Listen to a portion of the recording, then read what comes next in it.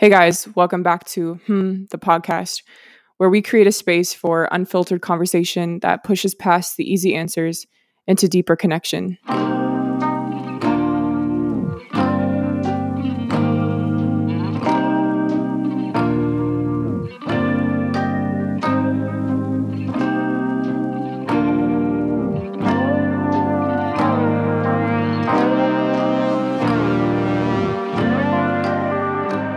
Okay, so we wanted to have this conversation geared towards white people, just about how to get involved in the conversation of racism and how kind of the do's and don'ts of walking through the conversation of racism and getting involved in fighting for Black people and just fighting against systemic racism and such. And so we just want to have this conversation to just invite you into the conversation, and hopefully we can dialogue, outside of this podcast on comments and messages and whatever. But we just want to share resources. We want to talk about working past being apathetic towards the issue of racism and among a bunch of other things. So we just want to invite you into this conversation and hope that you will walk away encouraged and reflective, because I think the most important piece of being a white person in the conversation of racism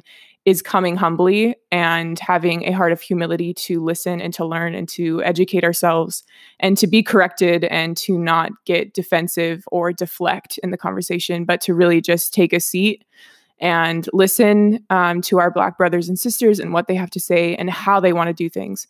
And so we just invite you into this conversation. So I guess if you have anything, if you want to share one of your stories or however you want to start. Just to reiterate, I feel like this is our hope is just to create a space for more dialogue among our white brothers and sisters, just to talk about things that you may agree with, don't agree with, maybe things that trigger you, or maybe you're totally on board. But the hope is to really move past the defensive, offensive, whatever type of feeling, just to really dig deeper into the heart of the issue and really into the heart of God. Because we know that God, He's for, just in the fact of just walking with Black Lives Matter, and for those that have experienced just oppression over so many years, and that's embedded in the US history. So I think I'll share a little bit of my experience at one of the protests that we went to the other day. I know for me, already just reading the stories, watching the videos, and seeing different posts, it's already heavy to just imagine somebody else, their life is taken, and just to see another father taken from their family. But for me, even as we stood on the street and we had our sign out, this wave of emotion hit me, where it's almost like I needed to put the sign down just to it's almost like this invitation to really lament and to really press into being it's I almost felt like the weight of God was dang, another one of my children has been taken from me, taken from where I placed him. And I think for me, it was a lot to experience, but I just stand by this quote that I already shared in our last podcast, which was, when you start to talk about and engage in the injustices in our world, it will really make you face what's unjust in you. Mm-hmm. And it'll really make you deal with your own apathy and deal with things within yourself. And so I just feel like that is something that I face. I was wow, there was just this invitation to really grieve, because it's not something that we can just pass over. So I think that was just one of my experiences. And then just getting to see some people pass by who just thanked us for standing for them or standing in, with them. Yeah.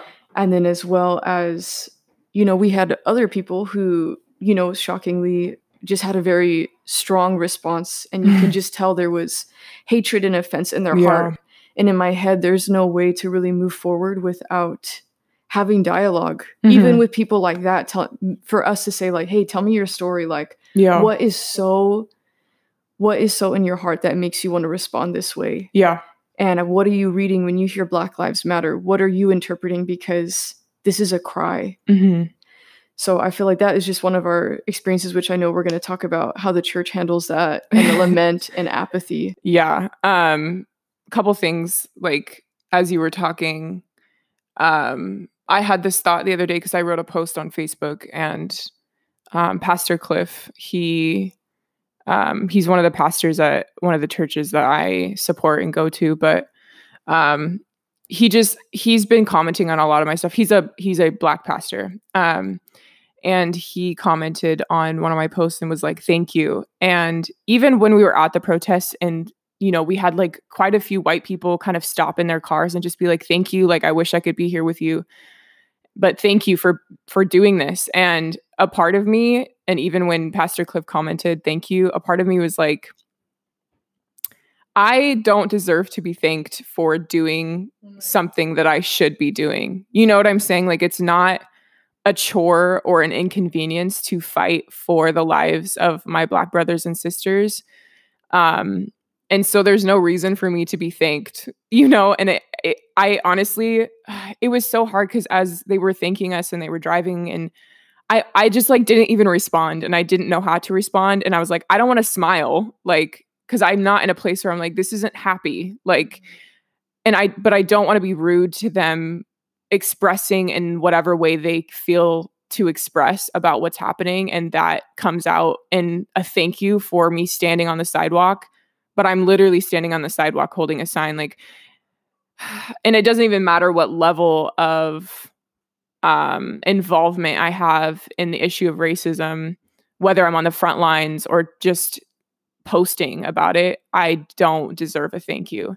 And I think the root of white supremacy is pride and arrogance. Like, and so I think, going into these situations and the conversations, as a white person, like, we just really have to take a seat and be humble. And I think part of that is not expecting a thank you for the work that we're doing with them. Like, not expecting to be thanked for standing on the sidewalk, not expecting to be thanked for posting and talking about it. Like, it's not a chore. It's a responsibility I have as a human being. And so that was one thing that I've just kind of been sitting with as well. I responded to him. I was like, I am not comfortable, like, receiving a thank you. Like, it's just, to me, I'm like, I have no reason to be thanked.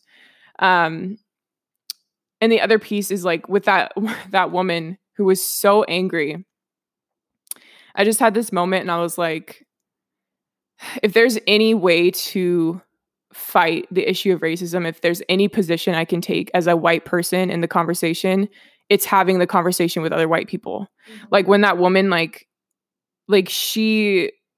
so what happened was basically she was like flipping everyone off and yelling out of her car. And then she took the time to pull over. She took the time out of her day to pull over and get out of her car and walk around the protesters, flipping everyone off and cussing everyone out. And my first thought is, like, one, you probably have some story, probably stemming from childhood, that has placed so much hate in your heart. But two, I'm like, that shouldn't even be someone that my Black brothers and sisters have to even engage with. Like, that should be my job. That's my position to take, to stand in front of her and have a conversation with her and to call her out and to call her out in love. And even though it's so hard when people are acting out like that, like, you just want to kind of reciprocate the same energy. But yeah, I just had that moment where I was like, because a bunch of the protesters had gone and stood in front of her car and were like holding up signs, kind of trying to like block her out in a sense. And I just had this moment where I was like, that should be the position of a white person right now. Like, our Black brothers and sisters shouldn't even have to worry about people like that, because we're so involved and so immediately positioning ourselves to talk to them and to disarm them and to try to get them to calm down and just leave. Like, even if there's not a conversation, but just to be the person in the front lines. Just like we've been seeing images of a whole line of white people standing and barricading between the police and the rest of the protesters who are Black, you know? And so, yeah, that's just a couple thoughts I had from yesterday at the protest, along with just feeling like I was getting really sunburned standing out there. And my thought was like, cool. I was like, I go home, couple days, I'm uncomfortable, my shoulders hurt, my skin will peel, and I'll still be white. I'll still have my privilege. I'll still get to choose whether I want to go back out there and burn again or not. And Black people don't have that choice. Like, their skin is seen as a weapon. And so, yeah, it's honestly, it's an honor and a privilege to be able to protest. Like, it's not, oh, I have to protest. It's no, I get to. Like, I get to stand out here and stand for what's right.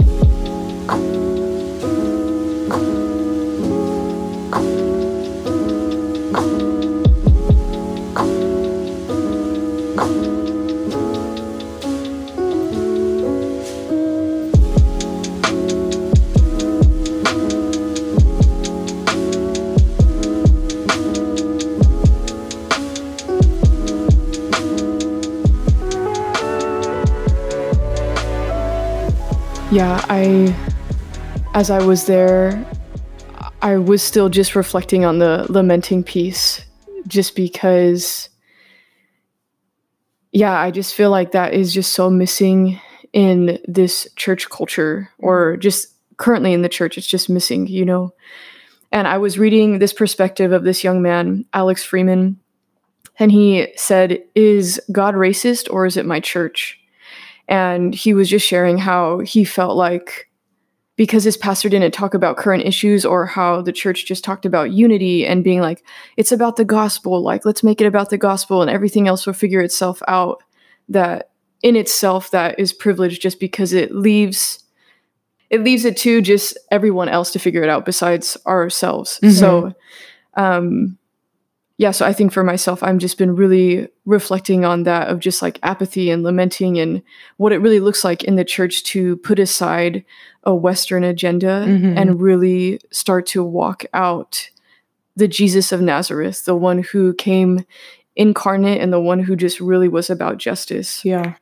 And I just feel like, even for myself, it's like, who are we following? Are we following this like white Western Jesus, or who do we really know about this Jesus? Because even as I've been processing and reading these different articles, seeing, you know, engaging with friends of mine in conversation, it's almost like this new level of, dang, do I follow Jesus? Like, and for those of us who don't even talk about these issues, who don't even acknowledge George Floyd, or have not even talked about him and the other people that have passed, that have been killed, it's like, how are we connected to God when he is a God of justice? And what are we showing to people in our churches when we don't step into lament, when we don't step into conversations of, this is not okay? Like, I mean, who cares about a sermon, you know? And this is what me and Spencer have been talking about, just sermons, even worship, because even down to how worship is chosen and how sometimes church is set up is a white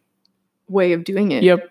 Like the songs we choose, you know, how we go about it, it's all within the system itself. Mm-hmm. And so what does it look like to let ourselves, as pastors, as ministers, as whoever, to let it be messy and to really be dependent on Holy Spirit and not put it on our agenda? And so I think that's just kind of where I've been, and trying to really reflect. And it just reminds me of a lot of conversations I used to have in college, you know, just trying to invite different songs into our worship set, but just at the real fact of it is like, dang, like, am I going to be embarrassed to invite someone to church when current events are happening and it's not even mentioned? What does that make me as a Christian? You know? And are we really setting people up to really face life, or are we just letting them be dependent on this like baby milk Jesus? You know? Yeah. After, you know, the murder of George Floyd went viral on social media, on on Sunday, I woke up with such a longing for like just the raw and real gospel. Like, we're human. We all make mistakes. We're all going to miss things. We're all going to say the wrong thing. However, I do think that in times like these, well, in general, but especially times like these, like, it just proves how important it is to have a relationship with Jesus and to have Holy Spirit, because to preach your pre-planned sermon on a Sunday after an incident like George Floyd, following Breonna Taylor, following Ahmaud Arbery, like, to just go about business as usual is so white privilege and is definitely a Western church culture. And it's really alarming to me that churches would go about their business as usual, that they wouldn't take a moment to consider the events that are happening, and consider their words and consider what steps they take next. And so honestly, I woke up on Sunday and I was like, I pray to God right now that at least the churches that I support and attend will take a moment and possibly just not even have a sermon. Like, and like you said, I think, you know, the conversation of racism is messy. It's not going to be perfectly outlined. It's not going to be easy. It's not going to be comfortable. It's not going to be flowers and daisies. And that's gospel. Like, Jesus's walk was not pretty and cute, you know, like, doing the work that Jesus did, like being a disciple of Jesus, is not pretty and perfect and beautiful all the time. And humans are messy, emotions are messy, church should be messy. And I get alarmed when church is perfectly polished and aren't having necessary conversations because out of fear or out of just not wanting to step into a place that's uncomfortable. Yeah. And so I do think the church has a lot of growing to do in the area of lamenting and even repentance. Like, I feel like for so long, the church has painted this like picture of God that's full of grace. And yes, he is, but there's also a piece where we sin, we're sinners, and we still need to repent for things that we've done, things that our ancestors have done. And so I woke up Sunday and was like, you kind of have to prove it to me that you know the real Jesus. And I'm not saying that's good. But again, the church plays a huge role in this, and especially the white church. Like, yeah, now more than ever, like we've never had a right or an excuse to be ignorant, but definitely not now. And especially in the age of social media, where everything's literally at our fingertips. Knowledge is right there. Like, we can Google it and just read about it. And there's no excuse to be ignorant of like, oh, I didn't see it, or, oh, I didn't know. No. We don't have that excuse anymore. White people do not have that excuse anymore to act like we didn't see something or we didn't hear about it. Especially, I'm like, my generation, I know as you get older, like, some of the older people are like only on Facebook, but even Facebook is like rampant with all of these conversations. I'm like, we don't have an excuse. And so for me, I'm like, racism is a gospel issue. And if the church is not addressing it as such, that's alarming to me.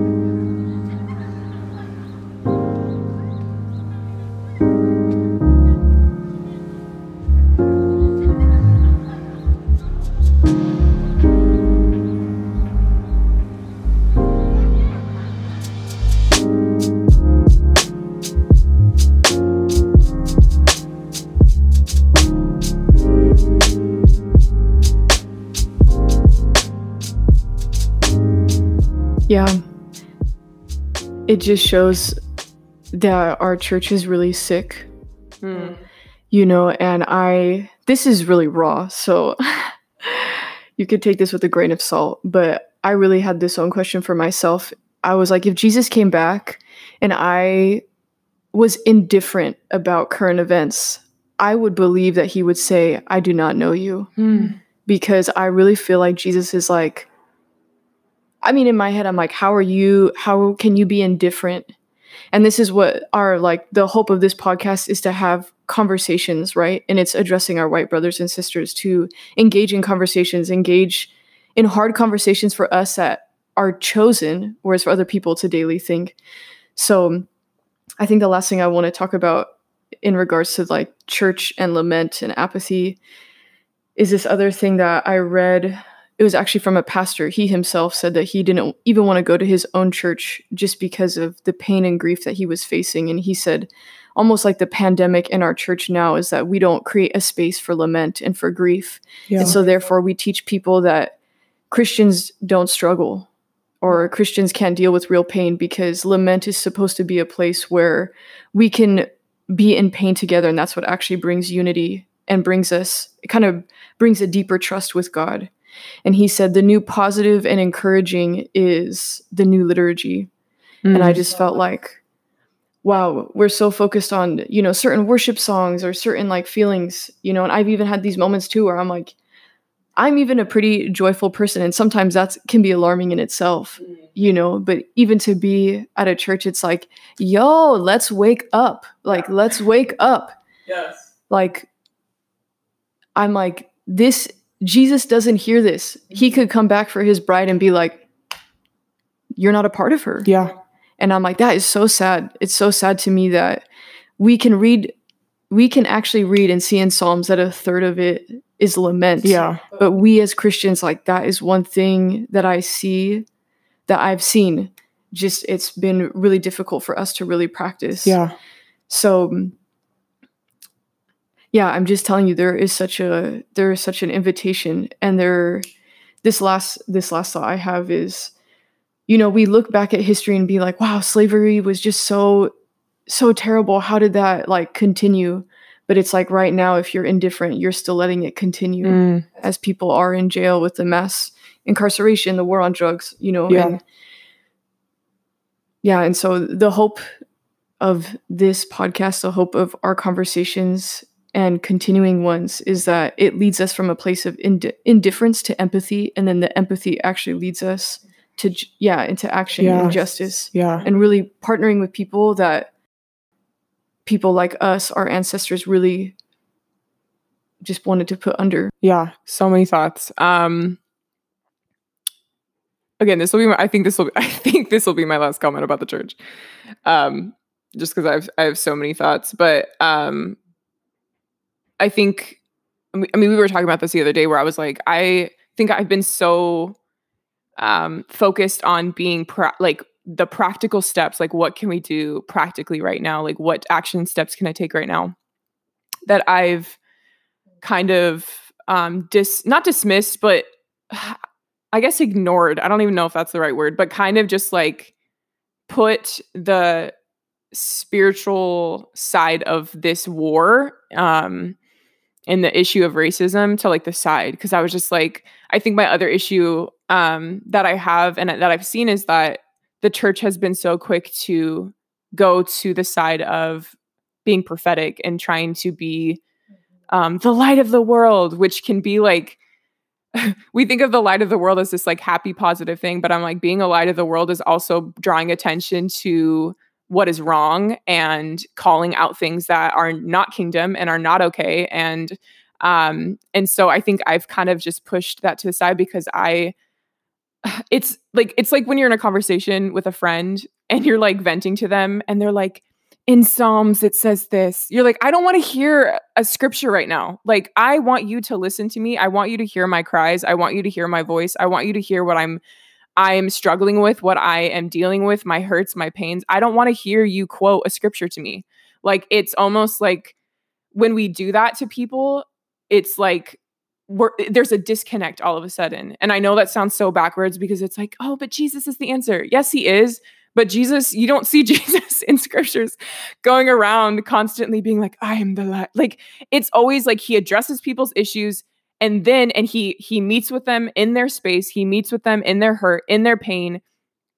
And then if they ask, like, who are you? He's like, I am him. I am the Son of God. Like, he didn't come into situations like, ta-da, I am Jesus. And this is what I have to say. Like, he sat with people. He had conversations with people, like the woman at the well. His first words to her weren't, I am Jesus. I am the one. Like, you know what I'm saying?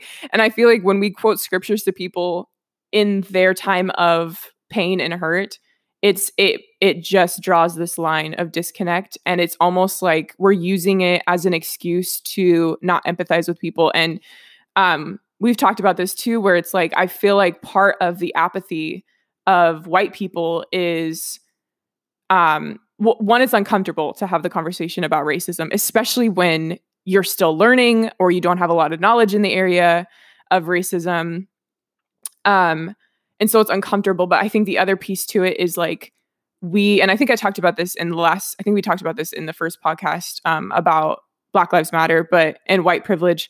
But just the piece of not wanting to empathize or sit in other people's pain, because then it causes us to reflect on our own demons and what we struggle with and our own issues. And it makes us address our own trauma and our own pain. And so it's almost like, instead of being willing to sit in what's uncomfortable and sit in our own pain and our own hurt by sitting in the hurt of others, we use scripture as a way to dismiss, I don't think intentionally, but it just draws a line and it keeps us from having to address our own issues. And that way, I think, again, with the whole piece of like not wanting to look messy as the church, like we want to look like we have it all together and that we're perfect. I'm like, that doesn't cause people to go to Jesus. What causes people to go to Jesus is seeing people that have issues, that have problems, that are struggling, but remain hopeful and are constantly looking at God. And so, I talked about this on a post and I was like, we don't need people to look at us for the answers. We need people to look at us looking at God for the answers so that they'll look to God themselves. And so I feel like, again, like just a huge piece of the conversation as a white person is you have to go in knowing it's going to be messy. You have to go in knowing that it's going to be uncomfortable. You're probably going to say the wrong thing a dozen times. And that's why I'm saying, like, going into the conversation as a white person, we have to be humble. We have to be humble because that allows us to sit down and to hear and be corrected and not get defensive and then deflect. And then it's like, what was the point of the conversation? Now we're back in the same space of you using your white privilege to be like, oh, it's not, I just don't know what to do. Or just all the excuses we can have as a white person to not be in the conversation. It's like, we have to be humble in the conversation and be willing to be corrected, be willing to be yelled at. And we've talked about that too, as well, of like, what would I do if a Black person came up to me and just out of their own hurt and pain, whether I did something or not to trigger them, but even my skin can be a trigger, and if they were to come up to me and just start yelling in my face, would I be able to sit there and not get defensive, but instead apologize and hear them out and listen to them and not become in the image that they already know us to be, which is arrogant and prideful. And so I've had to sit with that myself of like, how would I react if a Black person just started yelling at me and just taking out anger and all the pain and all the hurt out on me? Like, would I be willing to sit there and take it and then be like, I'm sorry, and not try to turn it back on them? Like, how dare you talk to me like that? Like, that's the piece of white supremacy. Like, that's the heart behind it. And I've had to sit with that because it's probably bound to happen at one point or another.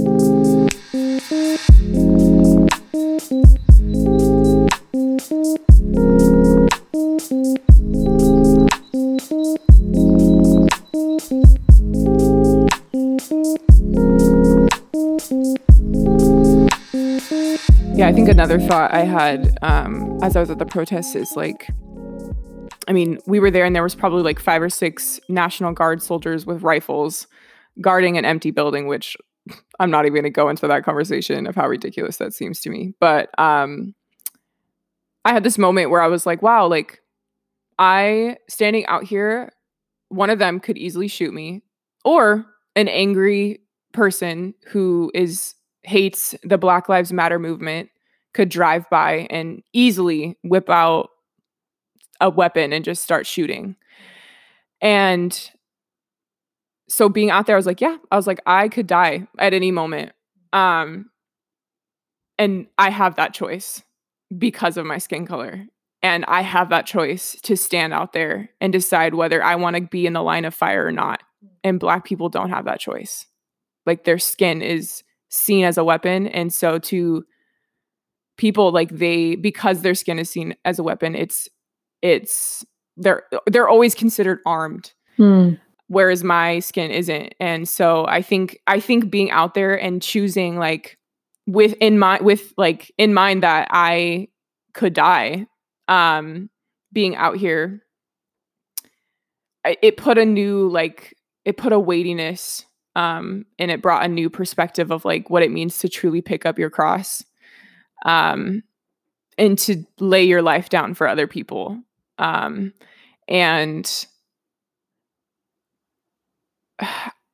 it's just interesting being in these moments because I'm just thinking now, I'm like, unless big moments like this happen, I could go my entire life without ever really understanding the weight and the depth of what it means to pick up my cross because of my skin color. Wow.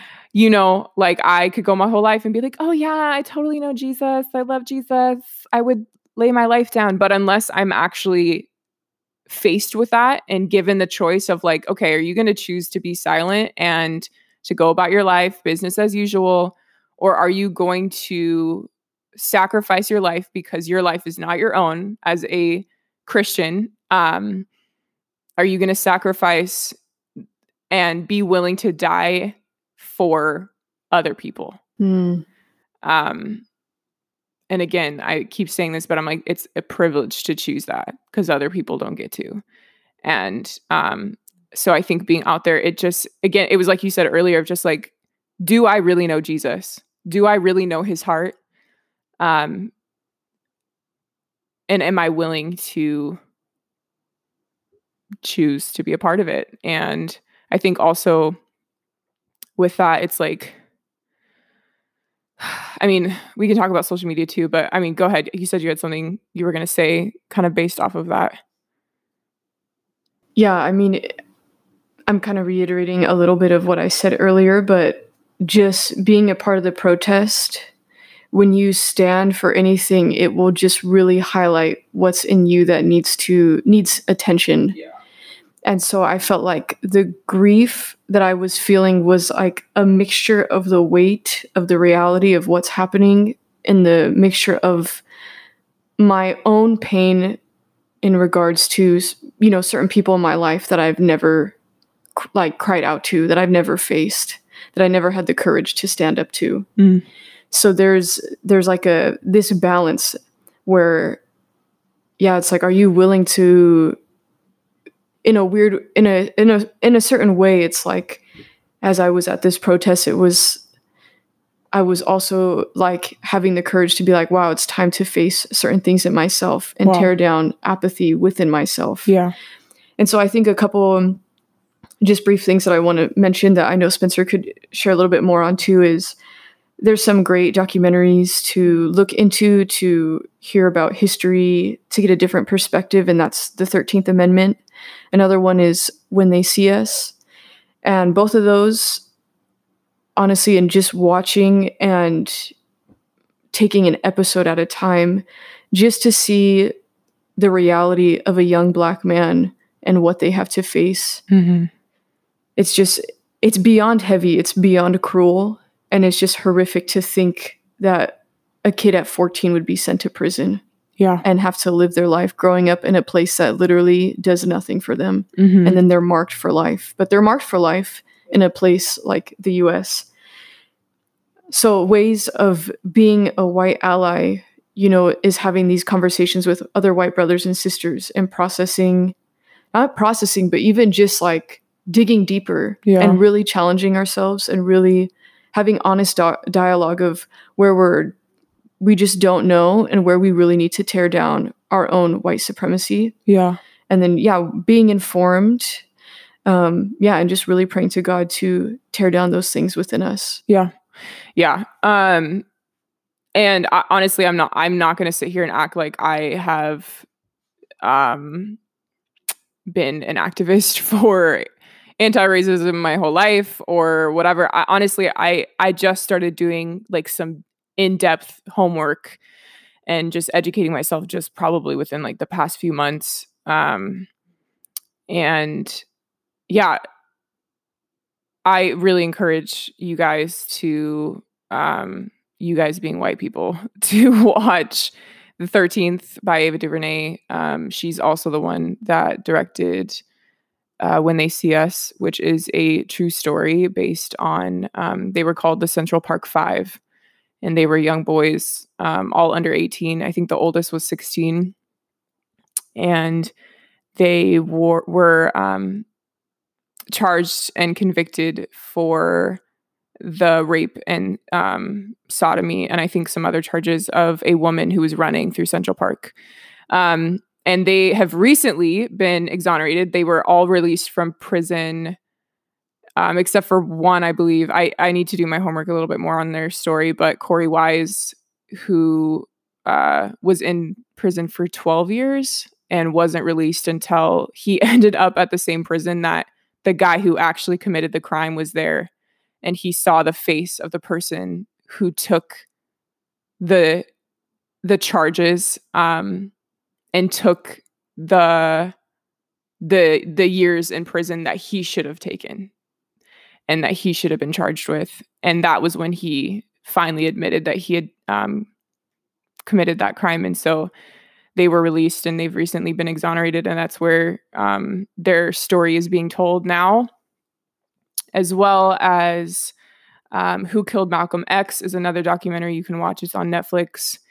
Time, the Kalief Browder story, is another one you can watch. He was also a Black man that was wrongly convicted, and was in prison waiting to even go to his trial, I believe, for 3 years before he finally was released. And because there are no, mental health is so taboo in the Black community that he didn't get mental health help. He didn't, if you didn't know, like once you're convicted of a felony of any type, even a drug charge,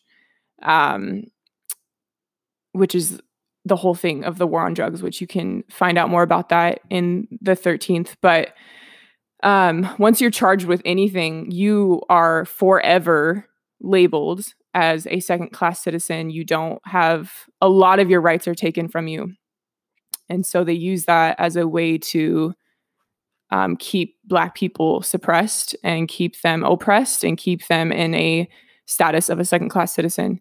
And so those are just a few of the documentaries that you can watch on Netflix, as well as if you are into reading, you can read The New Jim Crow by Michelle Alexander. There's also The Color of Law, which talks about, I haven't started reading it yet, but I know it talks about redlining, which honestly, I didn't even really know a lot about that. I knew like our government had set up, like kind of mapped out our country in a way that kept Black communities together and in a place that is impoverished. And so it's called redlining, and they would literally map out spaces on the map, and then businesses could use that as a way to decide and determine to hire or not hire someone based on where they're at on the map. And so that's called redlining. You can read more about that, and along with other government practices in that book. So The Color of Law. Anyways, yeah, I'm not going to sit here and act like I know everything, because I don't. But I've just recently started doing my homework, and I'm just like really determined, and I feel like it's my responsibility to learn and to know what I'm talking about and to not go into this blind. And so I think, again, these conversations are hard. We're going to make mistakes. We're going to say the wrong thing. But that's not an excuse to back down, and it's not an excuse to stop educating ourselves, and it's not an excuse to get defensive in conversations. And so, yeah, I really encourage those of you who are white that are listening to this, like, pretty much this whole podcast is for you, and to just encourage you to do the homework.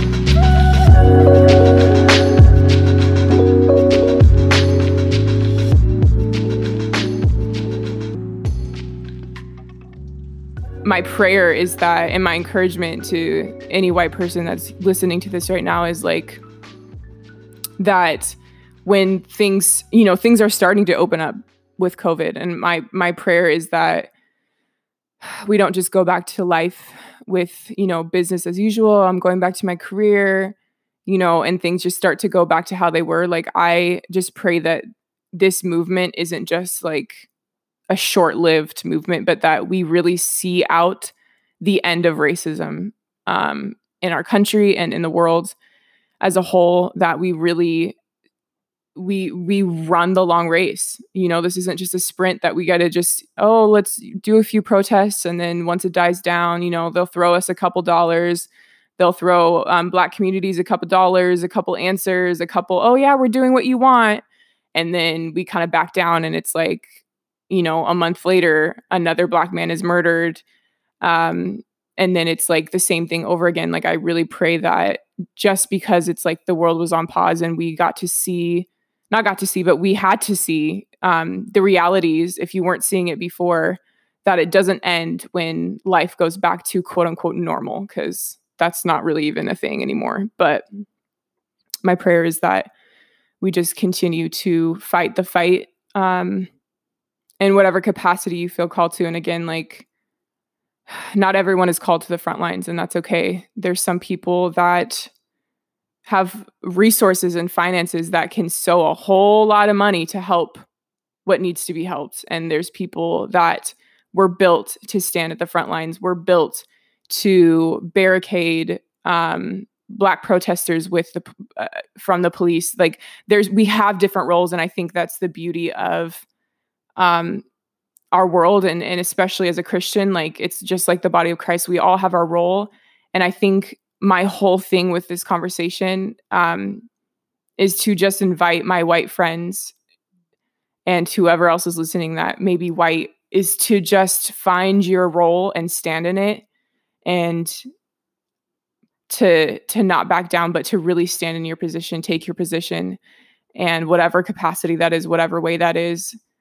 Because I don't believe everyone is called to the front lines. I think we all have our resources. We all have different things that we're good at, different ways we operate in our best. And I think the point is that we need to operate in the best way that we were built to operate in the fight against racism.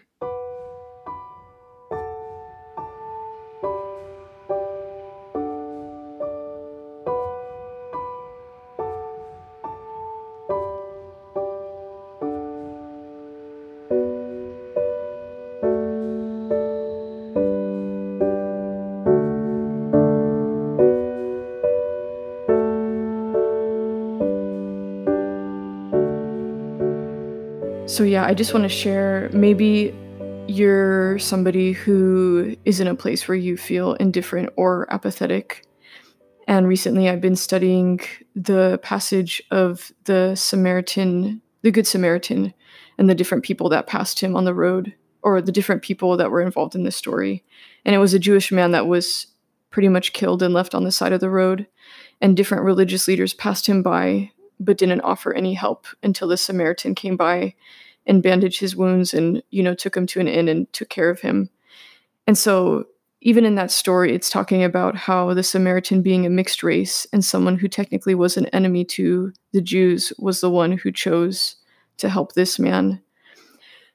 And I think what this story showed me is like, where do we stand? Are we one of the religious leaders that just passes by, or do we look and are we aware but we still decide to be indifferent? Or are we actually somebody who takes the time to really stop and use the privilege that we have for something good? And so I think even for myself, as I've also been doing more research in the past couple of months, and as things have been more in our face due to the pandemic, it makes me really wonder what places in me are really apathetic that can make me not as passionate, not as bothered, or not as concerned about what is happening.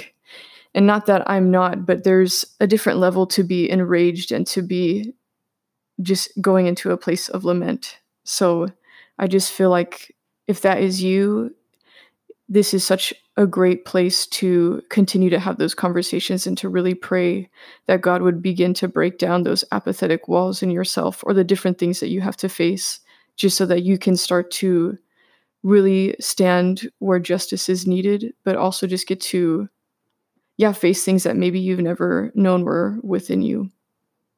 Yeah, and I'll just say that we all are in different places, and that's okay.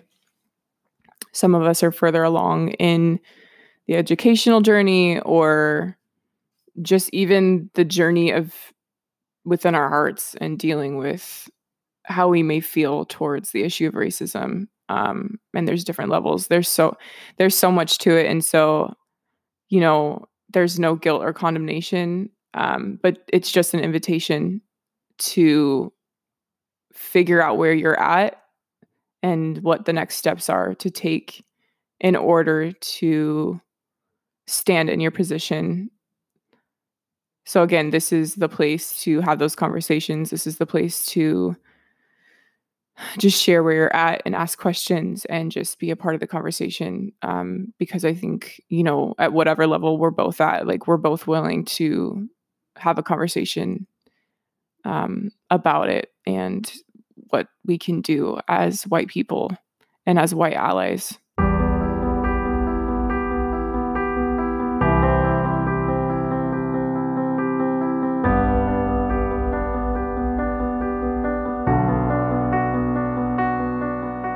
It is written in the United States Declaration of Independence, "We hold these truths to be self-evident, that all men are created equal." But what if you are only 3/5 of a person? Are you included in all men? Are you still considered to be created equal? Since the foundation of the United States, African Americans have been deemed as unworthy of life, unworthy of opportunity, unworthy of basic human rights. Racism, a word our country's DNA knows too well. Systemic racism, our country's backbone. Same beast, different mask. It has been redesigned over and over again. From slavery to Jim Crow, to mass incarceration, to police brutality, to the war on drugs, African Americans have been targeted, mistreated, and murdered for hundreds of years. Their skin made a weapon, their communities turned into war zones. Media has depicted them as monster and criminal. To my white friends, we've never had an excuse to be ignorant, but now we really don't. For too long, the arrogance and pride of white supremacy has ruled in this country. It's time we humble our hearts and come before our Black brothers and sisters ready to serve. We have a choice set before us, a choice that our white skin lends to us, a choice our Black brothers and sisters do not have, a choice to be silent for violence or a voice for justice, a choice to educate ourselves or remain ignorant, a choice to remain comfortable in our white privilege or uncomfortable as a white ally. You were born for such a time as this. It's no coincidence you are alive today. So what will you choose? My prayer and hope is that you'll choose to be uncomfortable.